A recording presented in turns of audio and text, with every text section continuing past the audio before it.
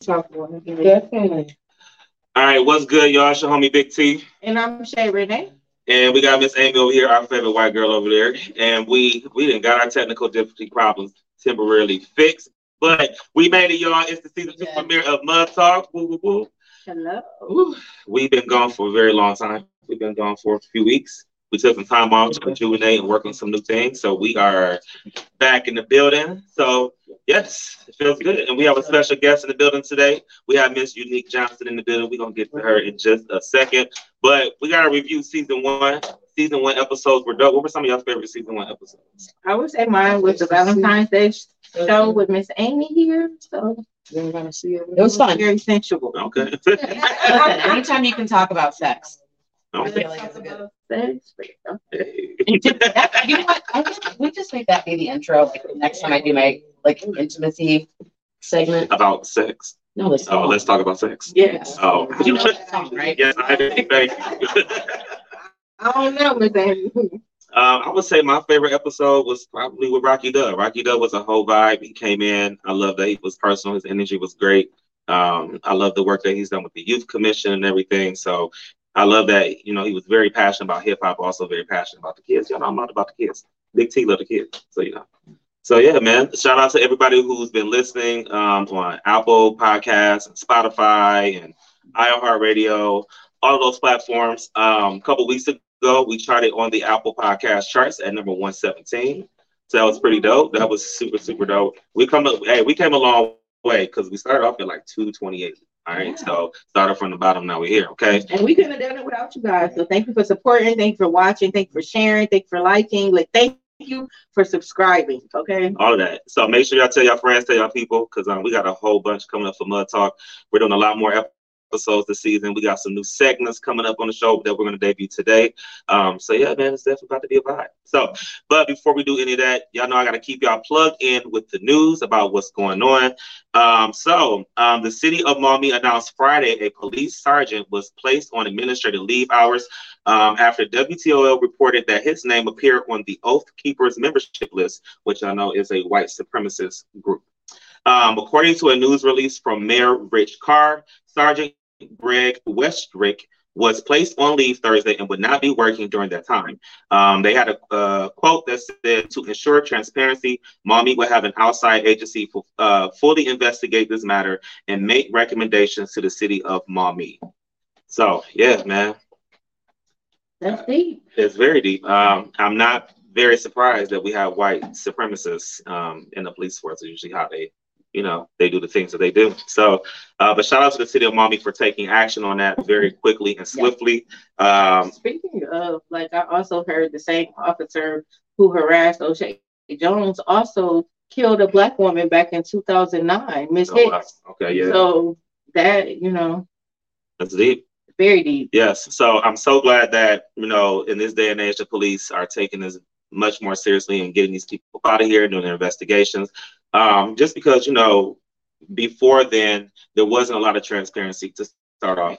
And then also, too, there wasn't any accountability that was being taken. Mm-hmm. So it's nice to see that the, sergeants and chiefs and all of those people are holding these officers accountable, hopefully getting them off the streets. Well, that's what I was thinking. I'm glad that they did something about it. They didn't just say, oh, well, I'm just going to try to hide it, keep it secret. They publicized it and said, this is what's happened. We've taken care of it. Yeah. It's a step in the right direction. Absolutely. Yeah. And in the black community, when it comes to police officer, we hate to hear the words administrative leave. Right. Paid administrative leave at that, too. It usually means you're going to get to come back to work in right. 2 weeks. So there's that. All right. And other news, starting next year, undergrads at Princeton University will get a full ride for financial aid if their families make less than $100,000 annually. I know, right?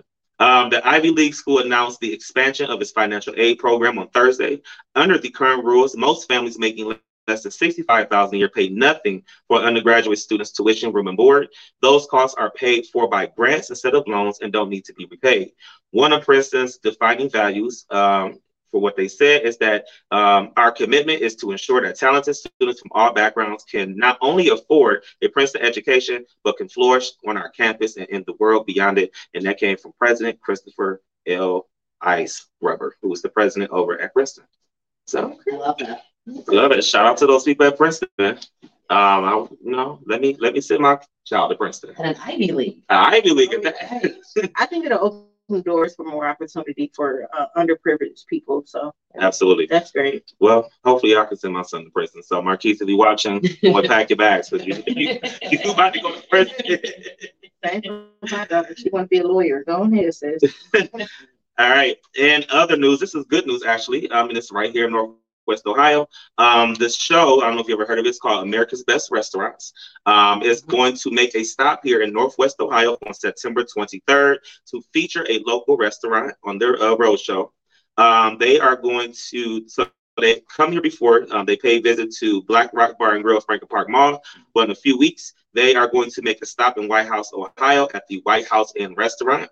They're going to try popular dishes from the Lucas County-based restaurant, and it will feature the owner, Tony Frank, who will explain in an on-camera interview the importance of the restaurant. The filming will take place at 9 a.m. and will run until about noon.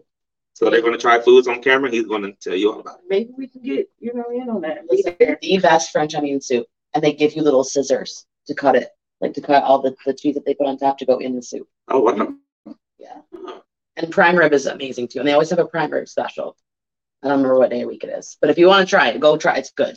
Okay. I've never been in before, but you know what? I've seen it before because I used to work out in White House during COVID and get a second job and whatnot. And I would drive by it all the time. It looks like actual hotel, but I've never been in it before. Yeah, and they have really good margaritas. I don't drink margaritas, but if you are a margarita drinker, I've been told they're pretty good, pretty strong. All right. Well, we should make a field trip. I feel like we should. We probably should tap in with them on the 23rd of September. I feel like I love me a good margarita. All right. Well, that was keeping you plugged in with the news, and you know right here on Mud Talk, we keep our ears to the streets. While you grind in the 419. All right. So speaking of the 419. We do have our guest here today. We have entrepreneur, we have author. Oh, yes, I'm sorry. That's why you got to slow me down, girl. I know. I told them it's not great. I was looking at my notes. Yes, I was looking at my notes. All right, so Miss Amy does have a very special announcement. Serious. It's a very serious announcement. Yes, a very serious topic. This week, so September 4th through the 10th, is actually National Suicide Prevention Week. And I know a lot of times when you see me, I am often not very serious, but outside of here, I do mental health for my profession. And I think it's important to recognize and understand some of the things that surround suicide and suicide prevention. In July, we have a new crisis line that is a national line. It is replacing the suicide prevention hotline. And anybody that needs help can text or call 24/7 988. So you just dial 988. You can text 988, or you can go online and just search 988, and it will take you up to the online platform that you need. And on there, you can get 24/7 crisis counseling support. You can get resources. They can connect you with resources, and it is with trained counselors. So there are people there to support people. So I wanted to mention that. But also on Suicide Prevention Week, I think it's important to talk to those of you who may have been thinking about or have maybe been feeling overwhelmed or depressed, that just to know that you're not alone, and there definitely is hope out there.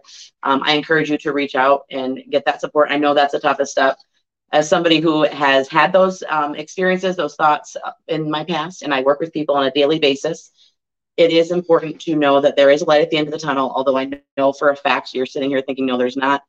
Please reach out, get the help that you need. And if you are somebody who has a loved one who you are concerned about, first of all, check on your people. Absolutely. Check on your people. And when they tell you, listen to them, and non-judgmentally, just hear what they have to say and make sure that they are doing what they need to do to get the help. And if they can't get the help that they need, then maybe connect them with the resources. That 988 number is also for those of you that have loved ones that need support or resources when it comes to suicide prevention. And one of the most important things that you can do is just to let people know that they're not alone, and that you are there to support them. Mental health is real and it's serious. And that is probably one of the best things you can do, is just to validate that the mental health is real. Absolutely. And we do have that information scrolling down at the bottom of the screen. So if you're feeling overwhelmed or depressed or experiencing thoughts of suicide, please text that number. It's 9888, and you can connect with the counselor who can help. And I just want to say, when she say check on your people, don't just call, don't just text, pull up. Sometimes people need that face-to-face interaction, and sometimes they need that hug, that, whatever. Don't just call and, oh, I did my job. No, sometimes you have to show up for your people. And honestly, it's okay to ask the question. It's okay to ask your loved one, are you thinking of hurting or killing yourself? And I get this question all the time from people. They'll say, well, if I say that, isn't that going to encourage them to want to do that? And what I like to say is no. What it does is it tells them that you're open to the fact that this could be a serious concern that they're having, and that you're open to hearing what they have going on. Right. So ask the question. Not asking the question and brushing it under the rug actually can make somebody feel very isolated. Because they may not be comfortable enough to talk about it. So you're opening that door. Yeah. So yes, I definitely agree with that. I will always and forever ask my people, that question. And then from that point on, I always tell them, if I say, are you safe? That's what I mean. And when I call my people, and if they're saying they're having a rough day, I'm depressed, I've been having thoughts of suicide, my very first question is, are you safe? And they know what I mean because I tell them that. And then if the answer is no, then we figure it out. Yes. And we've seen a rise in depression and anxiety since COVID and post-COVID and all of that stuff. So it's so important that those resources are out there and are available to you. Like I said, it's simply a text that you can send. 988 is the number that you can use to connect with a counselor who can help. And like Ms. Shay said, pull up on your people, pull up, text, call, do something. You never know. Those little words of, are you okay, can save someone's life. So please check on your people. And if you feel like you need help, don't feel afraid to ask for help. There's so many resources out there. We are been talking very big on mental health and therapy and counseling here on the show. So we are always saying, you can always inbox us at Mud Talk too, man. If you ever need us here at Mud Talk, we are the people that you can tap into, call, text. We will come. And the fact of the matter is that we care. And there are people out there that definitely care, even though it may not feel like it. Absolutely. All right. Well, thank you, Miss Amy, for those resources. We appreciate you. Now, we do have a very special guest here on the show. She is an entrepreneur. She is an author, and she is a domestic violence prevention advocate. We have Miss Eunique Johnson in the building. What's good, Miss Eunique? Hello. Thank you for bearing with us through our technical difficulties. We are here. We made it for the season 2 premiere. How are you feeling today?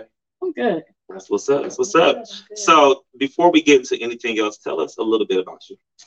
So I am Eunique Johnson, the survivor's coach. And when I say survivor, it doesn't mean domestic violence. It means trauma, domestic violence, life. I survived. I got 3 daughters. I'm married, author, entrepreneur, work, all around. That's what's up. Now, we are here to talk about your book called My Unique Journey. How was this process for you when you were writing this book? Because you wrote it during the pandemic, right? Right, but I didn't write it. Okay. So, started with giving my life back to God. And in that journey, I was told to write a book. And I was given 9 days, and actually I completed my book in 7. Oh, wow. But like I said, I didn't write it. The Holy Spirit wrote it. Like I literally sat in front of my computer, prayed, and just went. So I can't tell you what's all in the book. I know what I lived.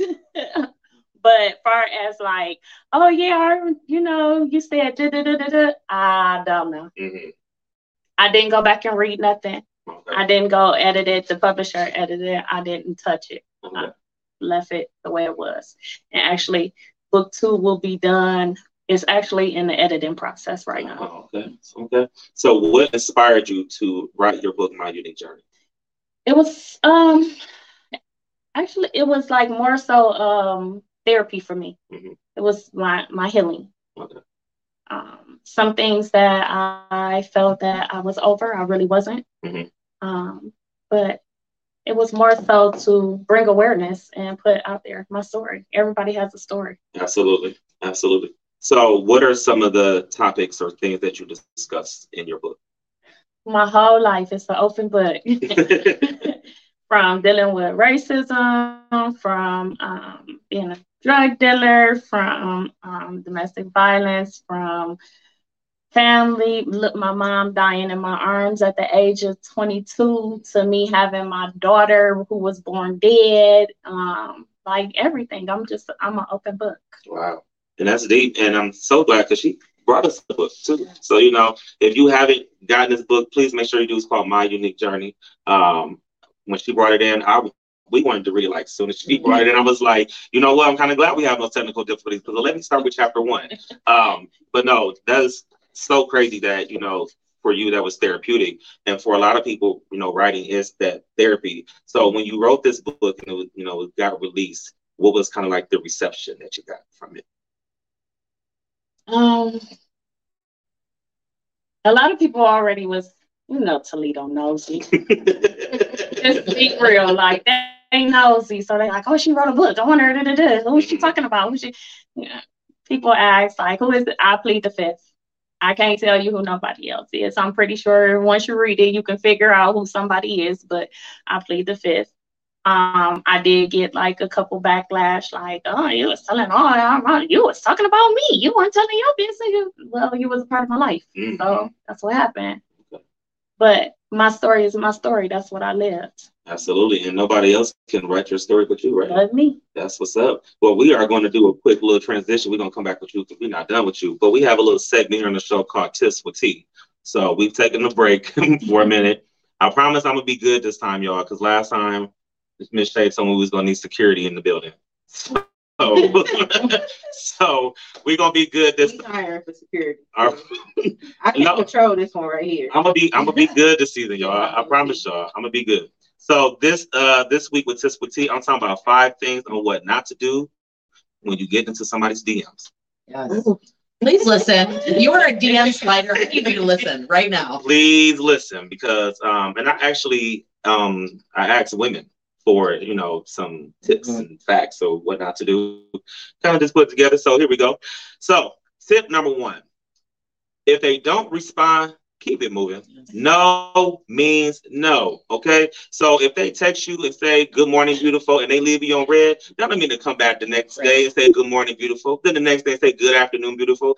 Leave that woman alone. Okay. No means no. And don't get mad. And after you blow them up, and then when they don't respond, start going off and calling them names. No, I'm talking about when you would. Oh, you do. Hold on. I got you. Okay. All right. Tip number 2. Stop asking them what you're doing all the time. It's annoying, and you will get blocked quick. Okay? Don't be saying, what you doing? Pull up on me. Can you come see me? Stop doing that. It's annoying. Women don't like that, and they will block you very quickly. All right? Tip number 3. There it is. If you're rejected, don't be a jerk about it. Bow out gracefully and keep it moving. It's okay to be rejected. You know what? It's kind of like Baskin Robbins. It's 32 flavors. If you don't like chocolate, move on to vanilla. You don't like vanilla, move on to cookies and cream. Okay? You are not everybody's flavor. So please keep it moving. And we know you already slid into 40 DMs anyways. So keep going. So it's 32 flavors. You didn't already try to slide in 27 of them. Okay? So give them a Sprite. Quench your thirst. All right. I actually did that one time. Did you? Yeah. So this guy I was dating, and it was this girl, you know, I knew her. So long story short, basically he was trying to play like, oh, he wasn't talking to her. So I came over her house and came out the closet, go, yo, Sprite, you pretty thirsty, my brother. Well then. All right. You keep Sprite on deck.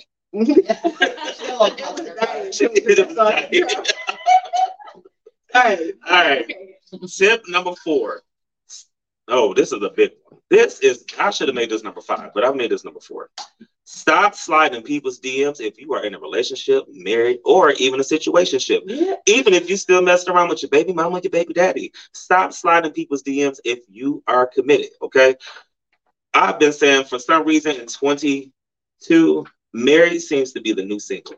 And I don't understand why that is. But stop sliding people's DMs if you are in a relationship, married, or a situationship. And if you know they are committed too. And don't lie about it. Yeah, be upfront. Because let's be honest. There are some people who are completely okay with being a side piece, being a side chick. But you just need to make your intentions known and say, look, I am married. I am in a situationship, where case may be. Are you okay with that? Don't be out here bamboozling people. Right. You know what I'm saying? That can cause a whole lot of drama. Or are you in a relationship? And then the next follow-up should not be, is it a happy one? Is it happy? Because that is always the next one. Well, that's you praying on my downfall. That's what I gotta say. All right. And the last tip. Do not send unwanted pictures. Starting off the conversation with something unwanted and sexual is a great way to turn somebody off. So, fellas, stop sending them dick pics, and ladies, stop sending them coochie shots. Well, no, dudes might like coochie shots, so no. Yeah, it could be a one-way situation. It's one-way situation. Nobody wants to see that. Fellas, stop sending those. That's the way to get blocked. Yeah, stop sending those unwanted dick pics and videos and everything else.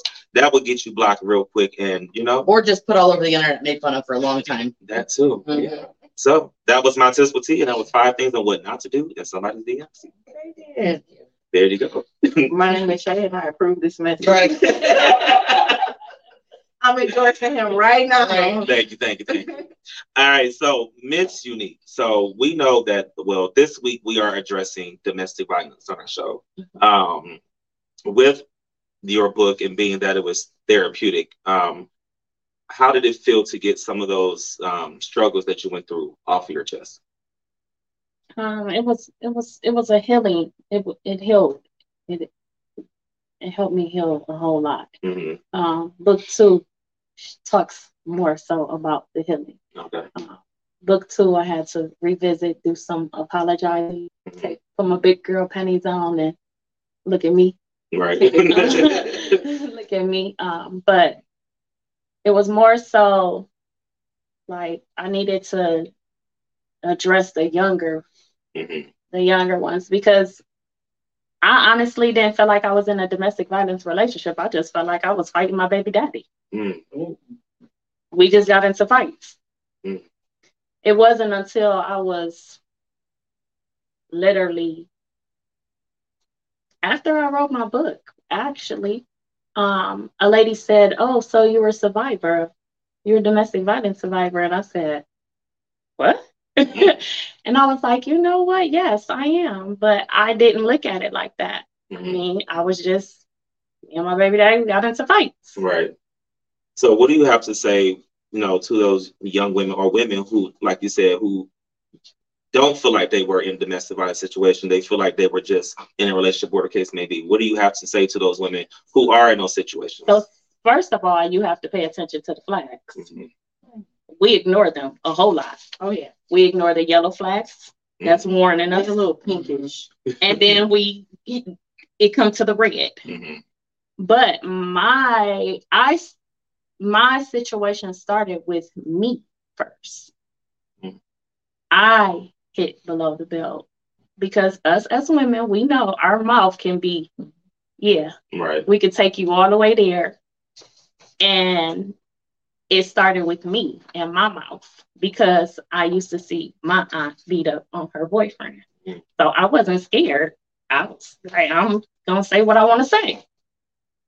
And it went from there, but it was red flags that happened that I never paid attention to until now that I'm older. I'm like, oh, I should have been. Yeah. Okay. Right. Yeah. So do you feel like you made excuses? The reason why you stayed, like, took blame for things that really weren't your fault? No, I don't feel like I made excuses, or it was more so I was never scared of him, so I didn't really pay him no attention. Everyone else around me was scared, like, he gonna kill you, he gonna do this, and I'm like, no, he's not. He ain't gonna do nothing. Like, he not gonna do nothing. Okay, we got into a fight. He looked like he got into a fight. I looked like I got into a fight. He bust out some windows. I bust out some windows. Like, it wasn't until one day, nobody was at my house.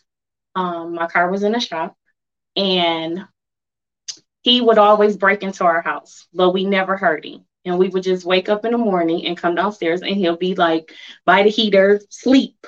So we didn't think nothing. Well, this day, nobody was home. My kids were gone. My car was in the shop, and I was home by myself. And I heard boom.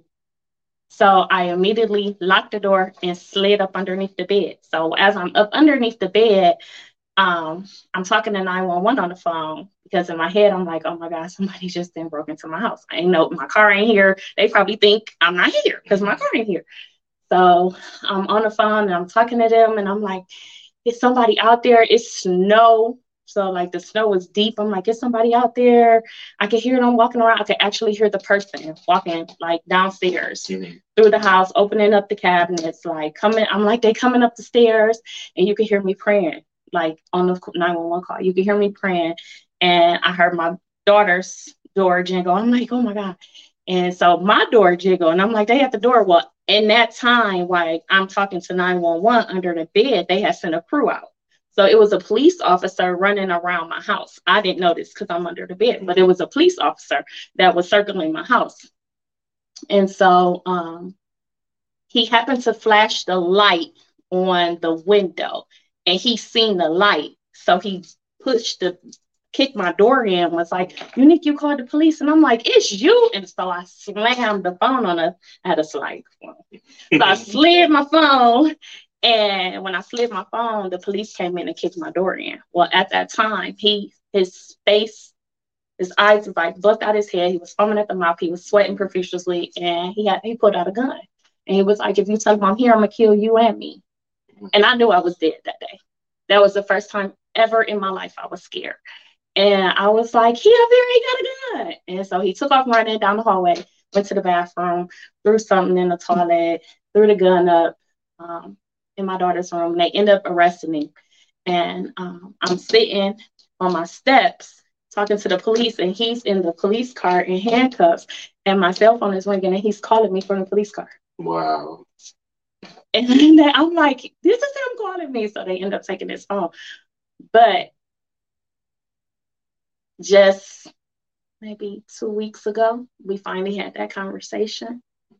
And what actually took place and what he thought took place was two different things. Wow.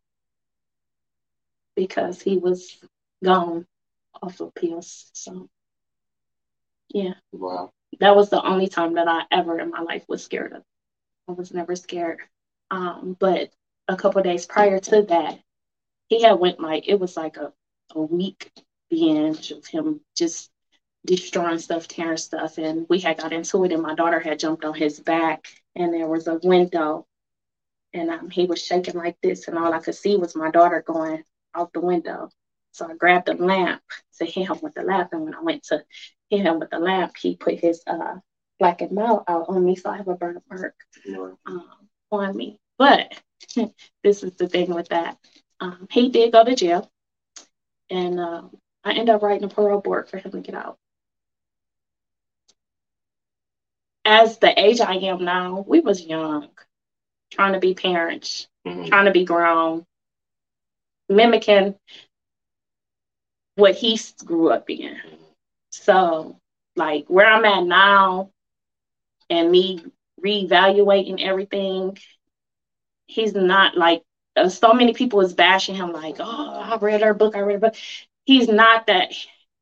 He wasn't a bad person, basically. He wasn't a bad person. He just got bad blood. Sorry. His grandfather, his father, it's just a generational curse that nobody has broken yet. It's a cycle. Right. Yeah. Right. That nobody has broken yet. Now, what were some, so you talk about red flags. What were some of the red flags that you saw? So while I was in the relationship, I didn't see them.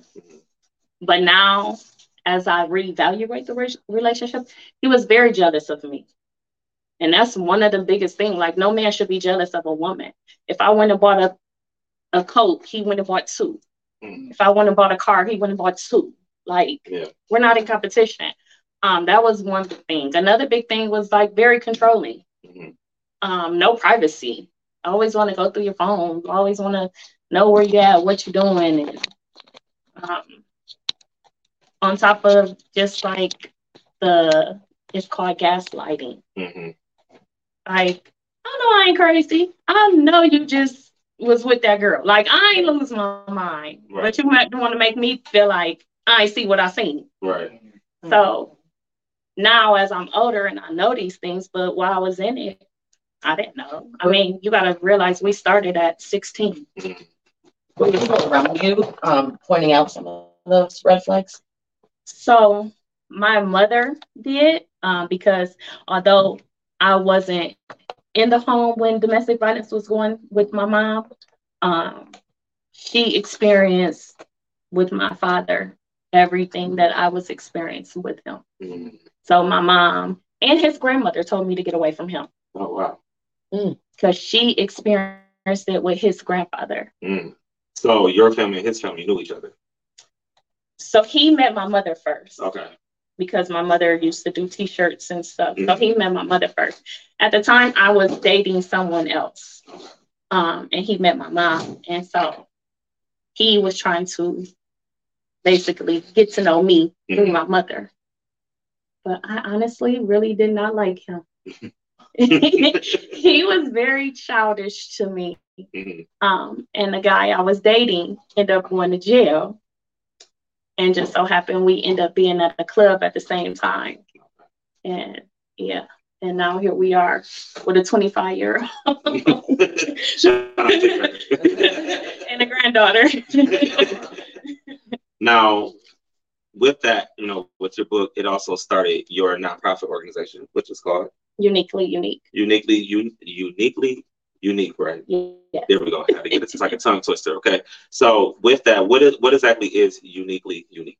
So what I do is I go to like shelters. I'm trying to get into the schools where I go speak. Young girls. We do have an event coming up on September the 25th. Okay. For mothers and daughters, we got some people speaking about finances, domestic violence, mental health. Mm-hmm. So just trying to get people to know, like, not so much people, more so teens. Absolutely.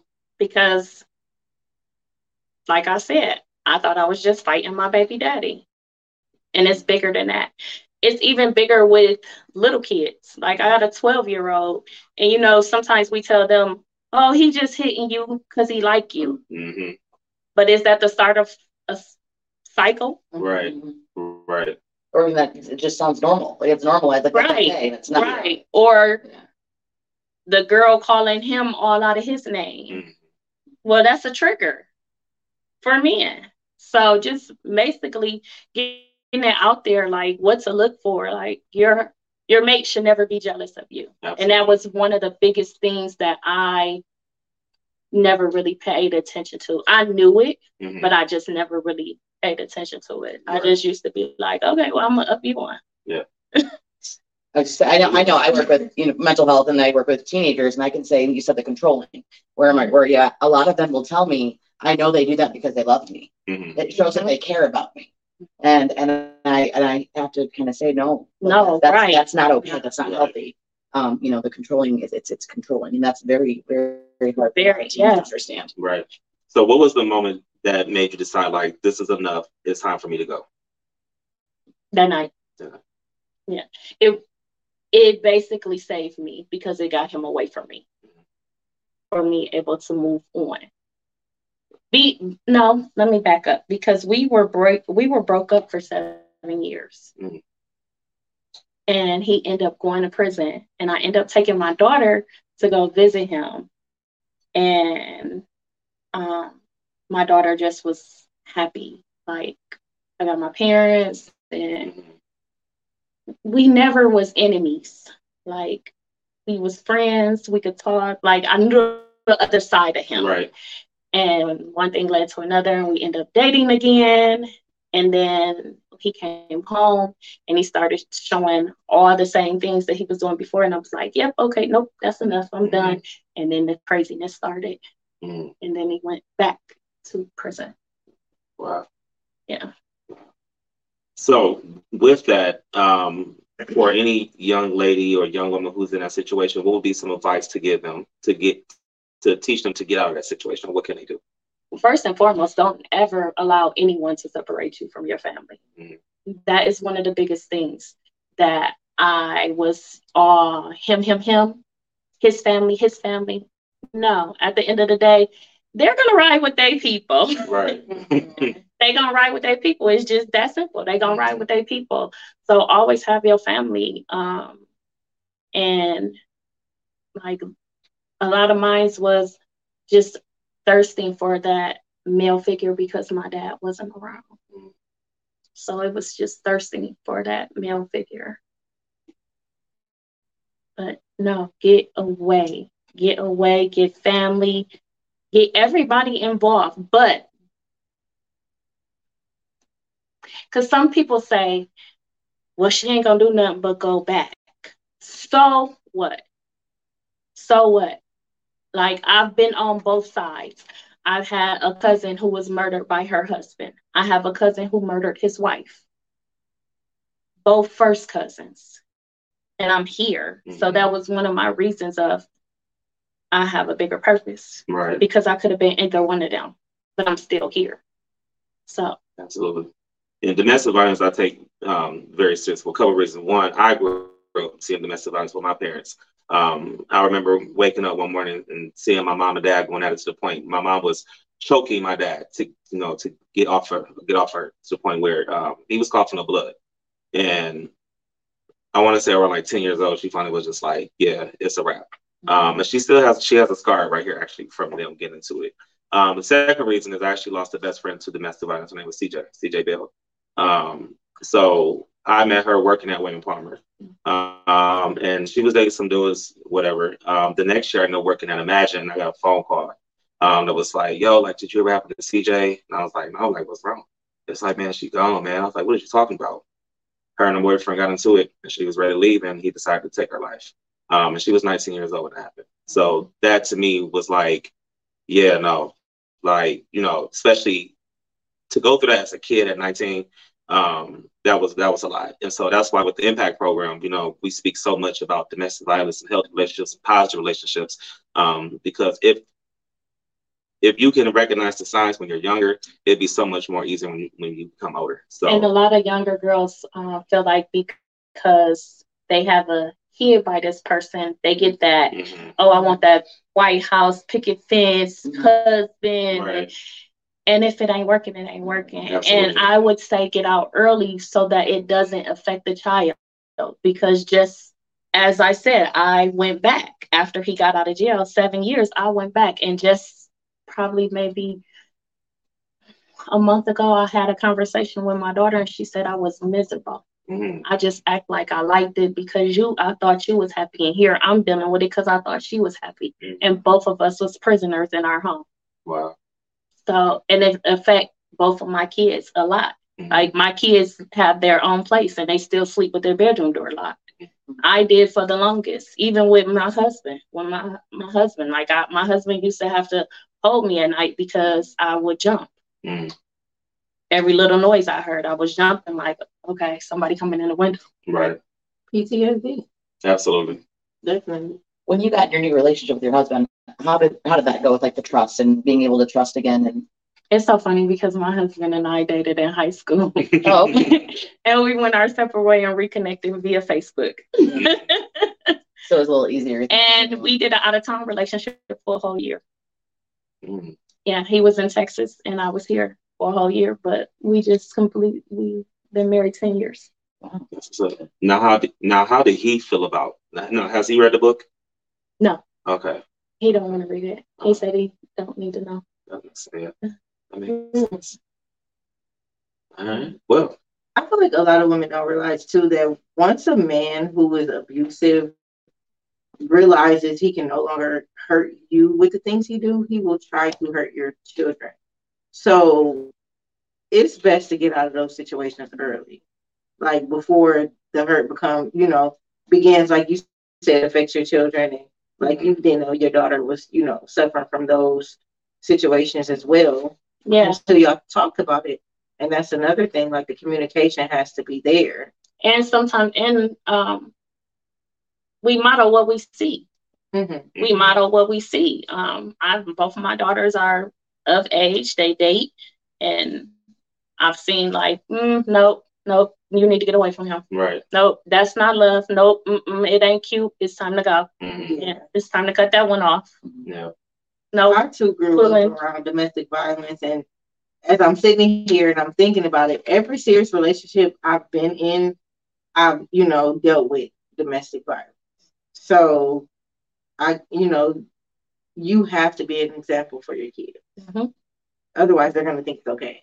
That was one of my reasons of leaving too. Like my kids was of age to know what was going on. Right. And right. No, this is not how a relationship is supposed to be. Absolutely. But they have my husband is awesome. So shout out to Sonny. Sonny's dope. They have what they know how you're supposed to be treated, and a lot of that comes with your own self-love. Mm-hmm. A lot of that comes with your own self-love. Yes. Mm-hmm. It definitely takes that. It takes for you to start your healing process. Yes, yes, it does. The generational curses of your family. I'm a product of domestic violence. My mom was young. It's 21 years between my mom and dad, so it's more like you're the dad. Yeah. And it was extreme, like set the apartment on fire with us both in there. Mm-hmm. Yeah. Well, I mean, some people will say, oh no, she was crazy too. I was not crazy, but he brought crazy out of me. Yeah. I have done crazy things. Like I have put up and the girl was in the car and I'm like, okay, you don't want to get out. Okay, well, I'm gonna drive the car, and I drove the car and put it in my aunt's backyard and got the hammer and bust out all the windows, and yeah. Sometimes enough is enough. I wasn't crazy, but you brought crazy out of me. Like, right. Don't play victim to circumstances you created. Right. If you know you're not doing right, you got a girl in the car, we supposed to be in this relationship or whatever the case may be. No, you can't play victim to circumstances you created and then get mad how I react. That's all the line between love and hate. It's hot playing. That's how you get your windows busted out with a brick. I never busted somebody's windows. I'm not a saint at all. I did my fair share. Trust me. I did my fair share. I'm not a saint at all. But too, when you live in the street life also, I mean, his models that he had was not models. Right. And it's everybody being an adult accepting the fact that I didn't have good role models. Because one thing for me, I don't even play with a cuss word. Like, don't even play with me like that. But my mom went through it to make sure that I didn't go through it. Mm-hmm. So she learned and my dad learned, and they were, by the time I was 6, they was best friends. But guess what? Them first few years, just before I was born and right when I was born, it was hell on wheels. She left him. She became strong enough to leave him, but then got into some more relationships they was busting out all the car windows. And guess what? I'm calling my dad. They bust out all the car windows that, I know you ain't accepting that. Because guess what he did? He empowered her. Mm-hmm. You didn't accept it from me, so you definitely not. And you know what? I did. It was crazy because I did not take it from nobody else. I refused to. My mom don't play that. If you call my mama the cuss word, baby, she's like, today, drop the keys right there, pack your things, it's time to go. Yeah, I didn't take that from nobody else at all. Right. Now, what are some resources that are available to those who may be in domestic violence situations? You always got the you would ask me that, but I don't got the number. The domestic violence hotline. I got it. I sent it to you. Yes. I got you here. Wait, hold on. The domestic violence hotline. You got the Better Women's Shelter. Mm-hmm. The one that's downtown. Okay. And then you have the Indiana Shelter also. They deal with domestic violence women. Pretty much all of the shelters do. Yep. Right. Beach House. Yeah, Beach House. Yeah. Beach House, WCA. Mm-hmm. That's the one. Yeah. Pretty much all of them. So nationally, because we do have a national audience, there's people around. Yes. It is a national hotline. So if you're national or local, it is the domestic violence hotline that you can reach. You can text the word START, START, to 8788. The phone number is 1-800-799-SAFE or 7233. And if all that's real hard to remember, thehotline.org. Yes. That's their website. Yes. And we'll make sure that after we do this podcast, we'll re-upload it and we'll also put that information on our Mud Talk Facebook page and all of our social media platforms. All right. Well, we got to transition real quick, but we're going to get our spirits lifted up, you know what I'm saying? Because we have our Mud Artist of the Week, and what better way to lift our spirits up? We have gospel artist Nelly Cristo. She actually reached out to me and was like, hey, I have this gospel song that I really want to hear. I want you guys to hear. I think it would be super dope. And I was like, let me listen to it. And it definitely got my spirits up. And we said to the team, we were like, we gotta play it on the show. Yeah. So shout out to Miss Nelly Cristo, who is our Mud Artist of the Week. And this is her new song called He's Been Good to Me. We're about to go to church. We'll be back, and when we come back, Miss Shay is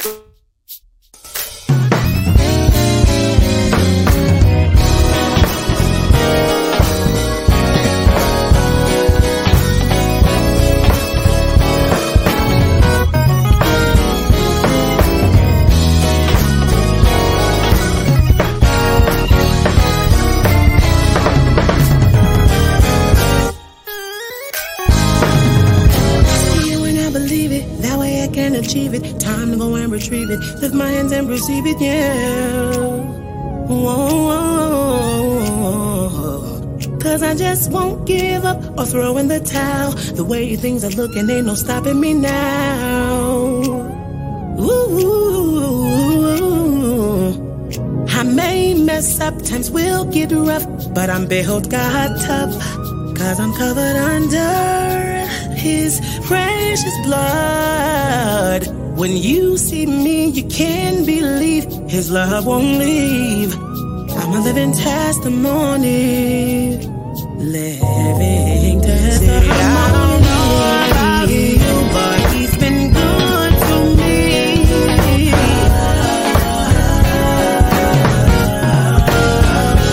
And He saved my soul, and He set me free.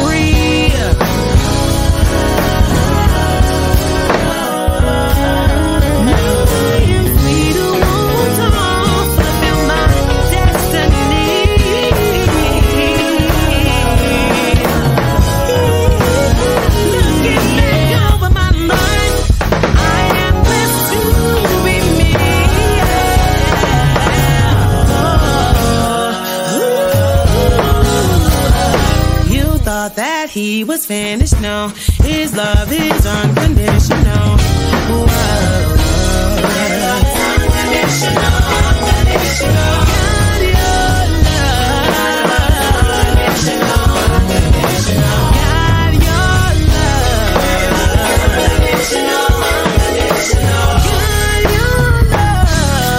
God, you just keep on.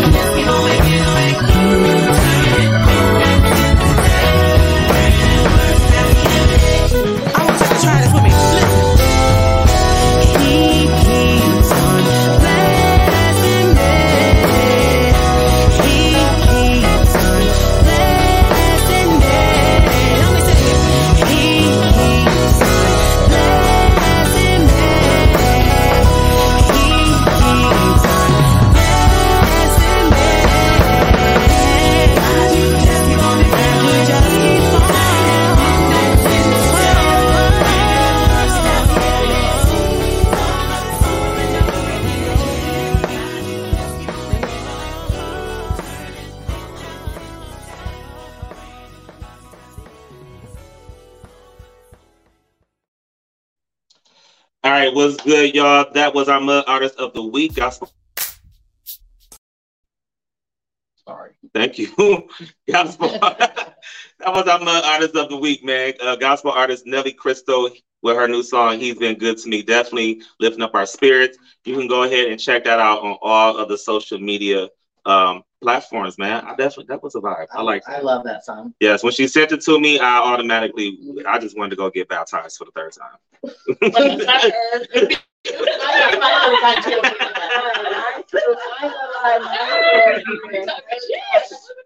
Oh my God. Oh, well, no, you know what you mean? Yep, it'll be my third also. There we go. I did when I was a kid, and then, you know, when you know what you're supposed to do, I did again. Yeah. You heard what she said on Color Purple? Say, sinners got so too bad. Right. All right. Well, we always have our guests play a game on our show. It's called This or That. So Miss Shay got some hot questions for you that she's going to ask you for this or that. All right. FaceTime or call? Call. Text. Don't call. Don't text. Yes. Just text me. Mm-hmm. Beach or woods? Beach. We black.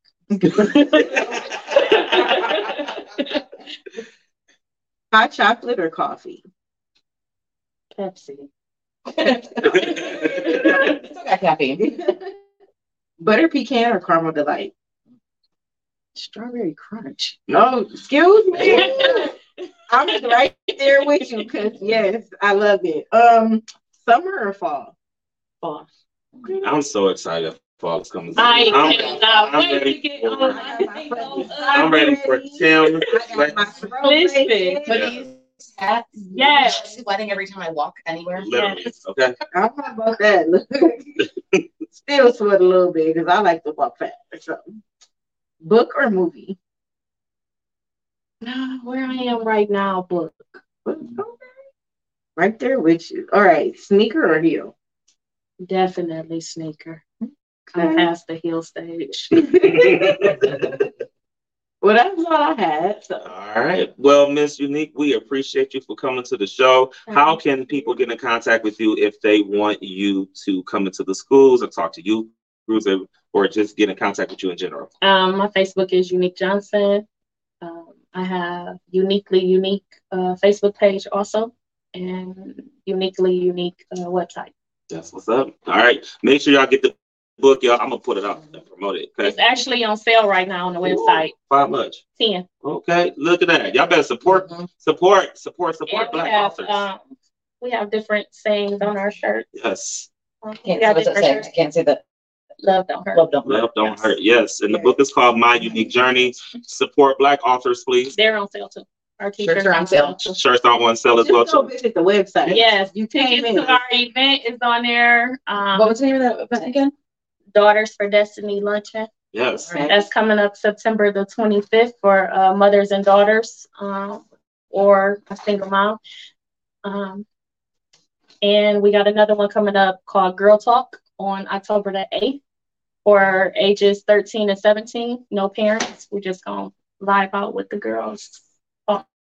I like that. That's dope. Kids are more prone to open up when they feel When their comfortable parents are not and around. their parents Yes. aren't around. Absolutely. Definitely. All right. Well, thank you, Miss Eunique, for coming on to the show. We appreciate you, y'all. And so we have a new segment on the show that we're going to have you stick around for this to see how you feel about this stuff. So, so y'all have probably seen us on social media. We've been promoting our new segment called Ask the White Girl. And Ask the White Girl is where our favorite white girl, Miss Amy, she will answer any question that you have in regards to white people. Okay, so not just white girls though. Yeah, there's gonna be anything. I said white people. Yeah, there we go. Okay, white people. A lot of them are very white girl directed though. I just want to share that out. So we did some filming down at the Strictly R&B Jam a couple of weeks ago, but before that, we had gotten some questions from some people. So I have some questions for you. Are you ready? I think so. All right. So question number 1: Hey, white girl, why do white girls like White Claw so much? So here's the thing. I hate White Claws. I will not drink a White Claw. I think they taste disgusting. But I think what it is there's a lot of white girls that are very invested in diet culture. I think that there's a very specific body type that white girls want to have. And I think I don't know, but maybe White Claws are advertised as like low calorie. Is that, I don't know anybody that drink White Claws? I mean, I drink Truly's, but yeah, that's right. You do drink. Well, I know. We're definitely drinking the Truly's like a white girl the other day, though. I'm trying to save my high blood pressure. So. Right, but I think that's what it is. It's like lower calories, so it's Yes. like we can drink more. I tried it one time. I think I had a whole 6-pack, and I was like, "This isn't. I don't feel anything. I don't even drink that much." So I really don't drink that much. They're just laughing because they think. I promise we're not alcoholics on the show. Not at all. But I honestly think that's why. I think it's they want to keep a very fit physique, and they think it's lower calories, so they can drink more of them and enjoy. They're disgusting. So I think Weight Watchers did like if you just do regular shots, it's less calories. Like It has less sugar. Yeah, it's just right. I learned that Take shots. Forget the White Claws. Yes. White girls. I learned that tequila has the least amount of calories, and Tito's has the least amount of calories. Yeah. But you have to do it as a shot. You can't just be mixing it. It has to be a shot. Well, because you think about it, the juices add calories. Yeah. Pop is calories, all of that. Making Diet Pop does not help.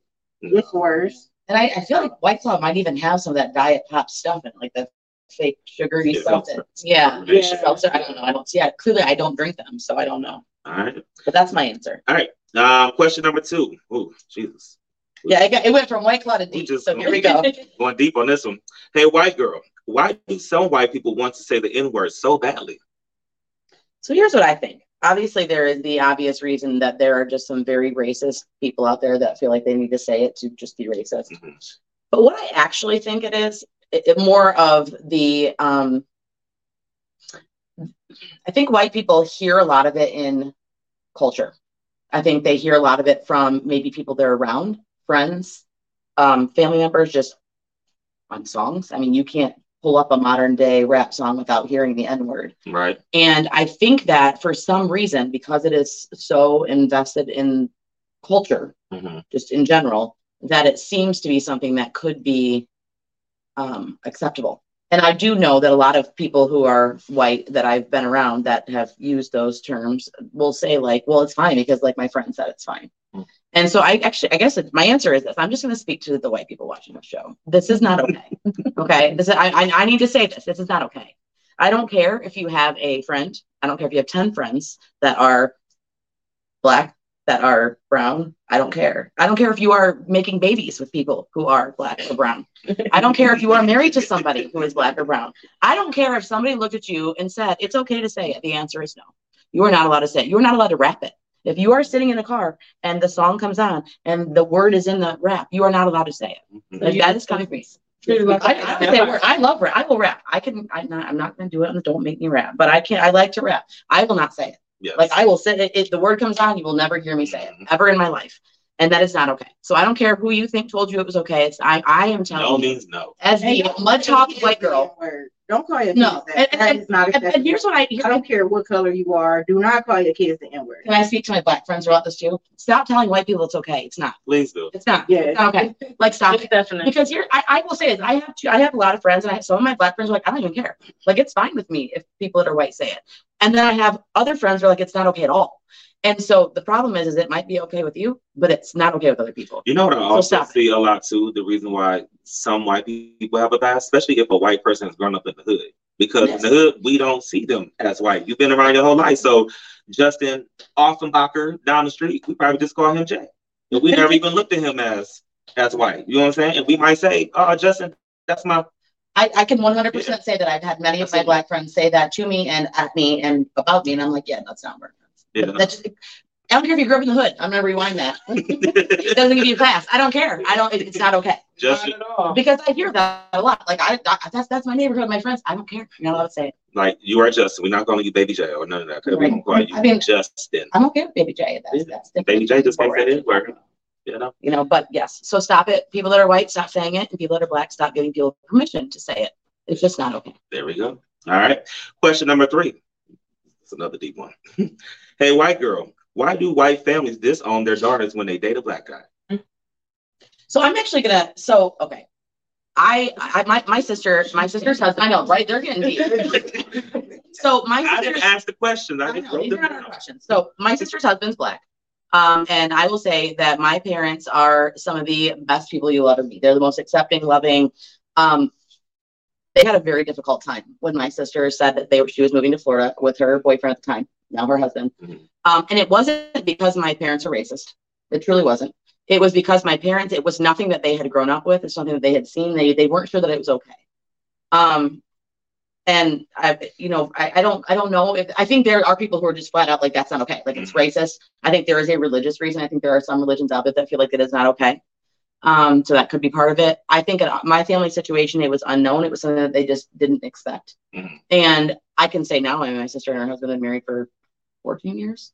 I have a niece, and they absolutely love my brother-in-law, my niece. There's no ill will or hard feelings.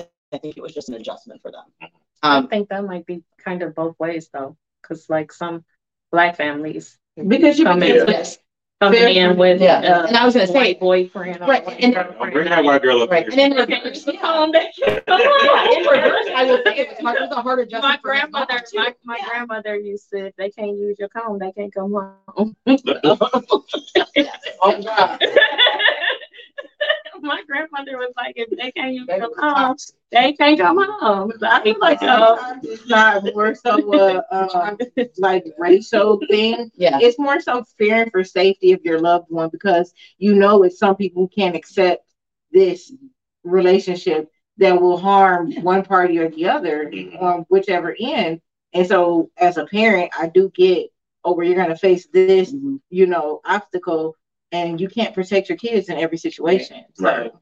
Well, and I think looking at that from a Black parent point of view, I can see the perception. I think from a white parent point of view, when you said harm, that to me goes back to when we talked about like the implicit biases we talked about the other day. Why are you looking at it as a harm situation? Right. And that's those implicit biases, because you're looking at it strictly from a race point of view, and that's going to be a harm. I'm talking white families only, and and I think that's that implicit bias. Like, what is it about this person that thinks that they're going to harm your daughter, son? Not even that person. It's the outside or the outsider. Right.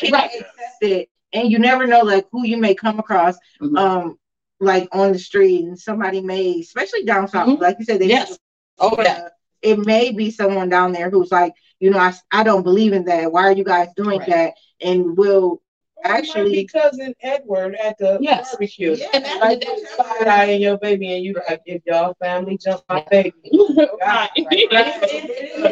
You're on the outside like perspective, and I think it's a racing. I think it also has a lot to do, like, and if you look at the LGBTQ community, like when those situations, when you have relationships in that, or if it's a race situation, whatever is that non-traditional or what people don't know relationship wise is scary. Well, and a perfect example of that, I mean, we can use Meghan Markle and her husband, the rest in peace queen, longer than Queen Latifah.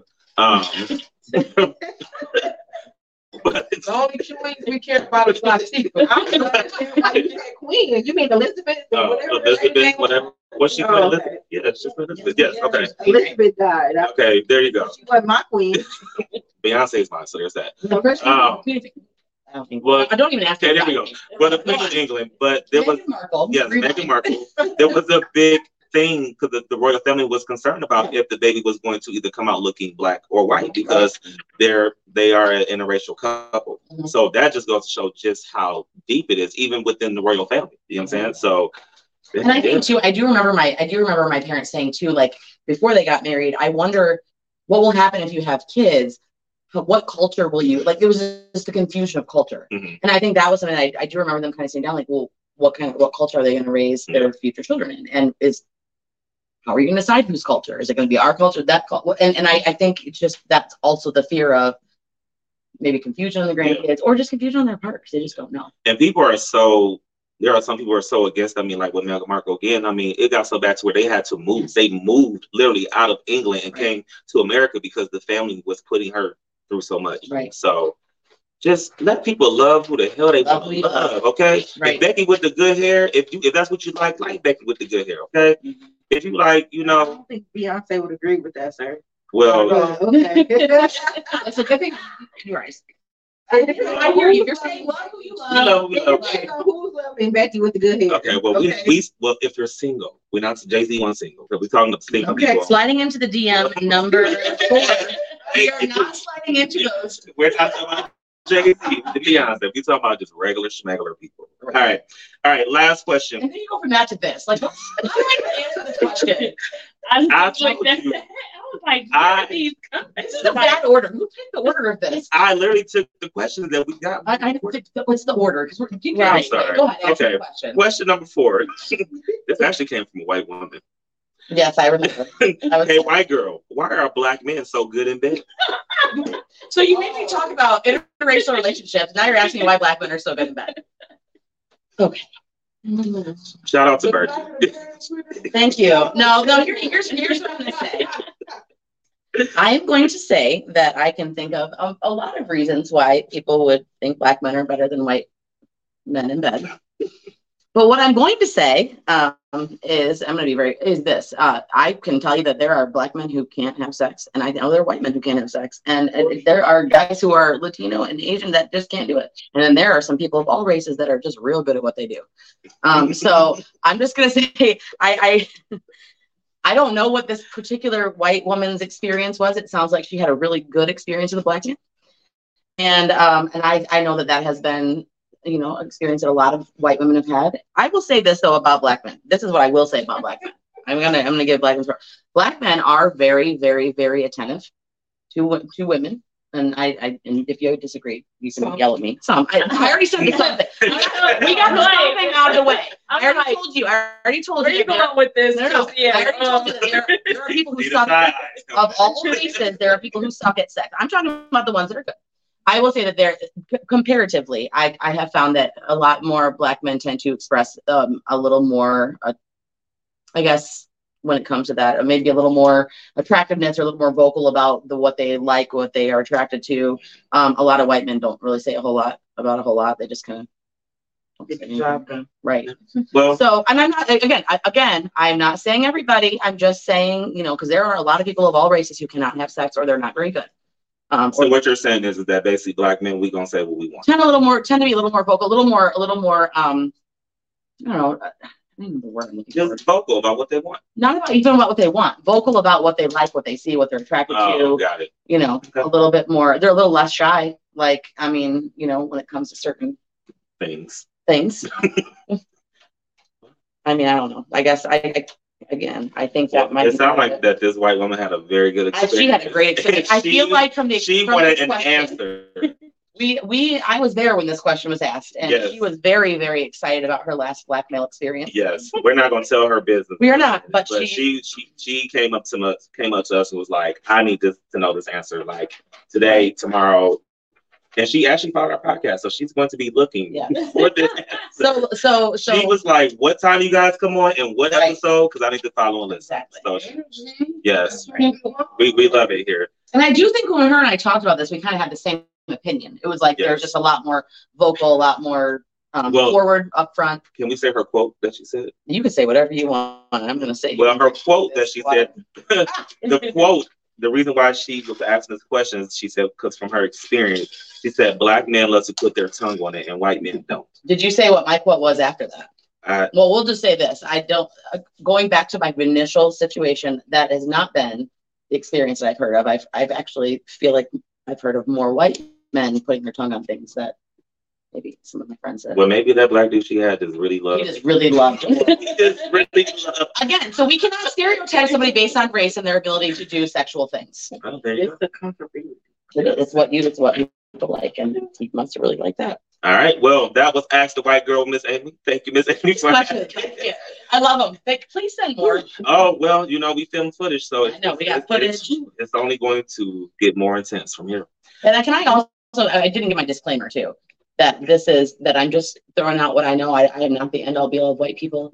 And so please do not come at me. I try to express, honestly, a lot of the questions, I'll be real, I don't have the experience that I'm getting questions of, but I do and can speak on people that I know may have. So our DMs are not open. Right. And do not come at me. Yes. And I know dick pics, please. Tip number 5. Right. All right. Well, thank you with Ask the White Girl. We got Miss Shay with the shits. And what are you telling us about today? What is your advice? Red flags. Ooh, Jesus. Actually, normally I only do 5, but with this topic, I let my creativity take over because I have so much to say. There are so many, so I couldn't limit myself. So I'm going to just start at number 1, lack of communication.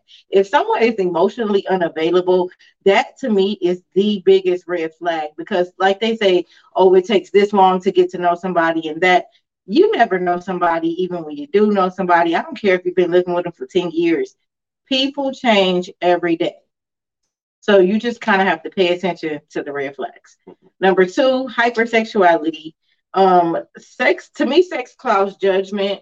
So if you become sexual with someone too soon, you may feel like you develop feelings that aren't really there. It's infatuation instead of love. Which leads me into number 3, saying I love you too quickly. We didn't, hit the sack one, maybe two times, and here it is. Oh, I love you. I love you. You don't even know me. Mm-hmm. So you cannot love me. To me, you don't even love yourself. They might not even know what love is. That comes with, if I was just we throw that word, people throw that word around like it's just a word, and it's not. To me, if they're looking for love, and that's where you're looking for it at when you needed it from your mom or your dad or your uncle, and a lot of people mistake lust for love. Yes, they can't decipher the difference. Right. Okay. Number two. Yeah. I'm not even trying to put that one with me because read the book. Yes, read the book. Definitely. Number 4 is being overly controlling what you can and cannot wear, what you can and cannot do, where you can and cannot go, who you can and cannot talk to. That is another huge red flags, which leads into another one. It was number 7, but I'm gonna bump it up to number 5 because it, like she spoke on earlier, or somebody mentioned it. It's called isolation. They want you to feel like you have nobody else, and they want you to feel like they're your everything. So it's a form of, keeping you around. So then not a form of love. Yeah, not at all. Somebody who loves you will want to celebrate your family, your friends, and they'll want to do that with you. They want to get to know you and everything that comes with that is important for you. Yeah. I'm sorry, say that again. Craziness and toxic is not at all. Especially if they're smelling your underwear. That's not love. Boyfriend. Okay. Right. We're not going there. And that goes into now, like everything now, for some reason, toxic is like the thing. Yeah. Like, I'm not understanding it. And being toxic is not okay. People are like, oh, we toxic tonight, or I love toxic love. That is not okay because it seems fun in the beginning, but then when it keeps escalating, it no longer becomes fun. So being toxic is not okay. If you are soul ties, honestly, proud mommy moment. I have 2 daughters, one who's 17, one who's 13. So my 17-year-old was speaking of something about her relationship. She asked me a question. Here comes my 13-year-old from the back seat. That's toxic. And I'm just like, well, dang, took the words right out of my, proud mommy moment. I'm glad that at an early age, she knows that that's not appropriate. Like, that's not okay. Like, that's not acceptable. She knows. So TV has killed. Right. And if getting excited about a toxic situation excites you, please talk to somebody. Yeah. Because that's something that you should really definitely explore. Absolutely. For sure. Right. Okay, so then the next one would be lack of trust. If they feel like they have to monitor every move you make, who you're around, who you talk to, what you do and do not say to the same sex or opposite sex, that to me, no, I'm gonna just stop you right there. If I can't go to the club and encourage my friend, oh yeah, dance on him, and you got a problem with me encouraging somebody next to me dance on somebody else, boo boo, no. And it could be too that they're cheating and they just want to keep on making you feel like you're the one that's cheating. Yes, that was one of your vocabulary words earlier, which was yes, the whole making you feel like it's your fault. Gaslighting. There you go. Okay, the next one would be threatening to leave or leaving with no communication. I think that's a big red flag. If every time you do something instead of communicating, in a relationship does not work without communication. So if every time something goes wrong, their first response is, oh, I'm going to leave, or this, that, leaving is fine. Let's say we're in a situation to where both of our emotions are high and it's going to lead to physical, then yes, one of us needs to remove ourselves. But if they're threatening to end the whole relationship over a small disagreement or something, a misunderstanding, to me, again, that's another red flag. There was a relationship that I was in, and there was a lot of fighting like that. And then, one of us liked to walk around behind. I don't do this anymore, but we like to walk around, and we're going to talk about this right now. And the other one's like, I got to go. And for a while, there was not a whole lot of I got to go. It was pick up the keys and walk out the door and then not come back for a while. And then once the agreement was like, listen, if you're going to walk out, cool, take a time out because I might be like following you around the house and yelling. I don't do that anymore. But I just tell me you're leaving. Just say, I'm leaving. I'll be back. Because it's that I'll be back that shows you that it's part of that communication. It's not just going to be I'm doing this to control you, to show you what it's like without me, to make you worry about me. And that, or the mind game, you know that you're really not leaving. Yeah. Or so I'm wondering, are you out there? Like, are you okay? Are you mentally okay? Because then I don't know if this is one of your tips, but threatening to hurt themselves or kill themselves because you're breaking up with them. And if that's been threatened and now you're leaving and I don't know where you are and what you're doing, that's just, like you said, a lot of mind games. Right. If they threatening better them than you, get the hell out early, because that is a terrible topic. I see people using that like they're taking off clothes. You don't do what I want you to do, I'm gonna kill myself. Yes. Or if you don't do what I want you to do, then you don't love me. Like yeah. And I think that's a big one in high school when it comes to young ladies and their virginity and these guys pressuring you for sex. That to me is the biggest one. Oh, if you don't do this, you don't love me. Don't let anybody force you into doing anything you're not comfortable with. Absolutely. You're right. No means no. You said it. No means no. And then they're not gonna do anything but sit up and talk about you. And once they get what they want, on to the next. Right. Don't even remember. And again, if they loved you, they wouldn't pressure you. Exactly. Right. Yeah. Okay. So my final one would be abuse, and this could be psychologically, emotionally, or physically. All of the above. The biggest red flag: get out, get away, do what you need to do to make sure you are safe. Point blank. Period. Don't make excuses for chosen behavior. And when you're playing, fighting, wrestling, if someone is really trying to hurt you, if they're hurting you while you're playing, they're trying to hurt you. Right. Oh yeah, it's not playing. It's not playing. That means it's time for you to leave. Right. Yes. Because the younger teenage boys, they try to act like they just playing, but then they really hurting you. Right. No, you really trying to hurt me for real, because you're trying to make me feel your power. So therefore, cut it off. The I'm just playing and I'm just joking, I think, has become a very good excuse when we see somebody else is like bad behavior. Uncomfortable. Yeah, and it's serious for sure. And listen to people around you. When you said the emotional abuse, I feel like that's one of those that you may not notice yourself, but everybody else around you, like you had said, everybody else around me said that they saw those red flags, they saw this stuff happening.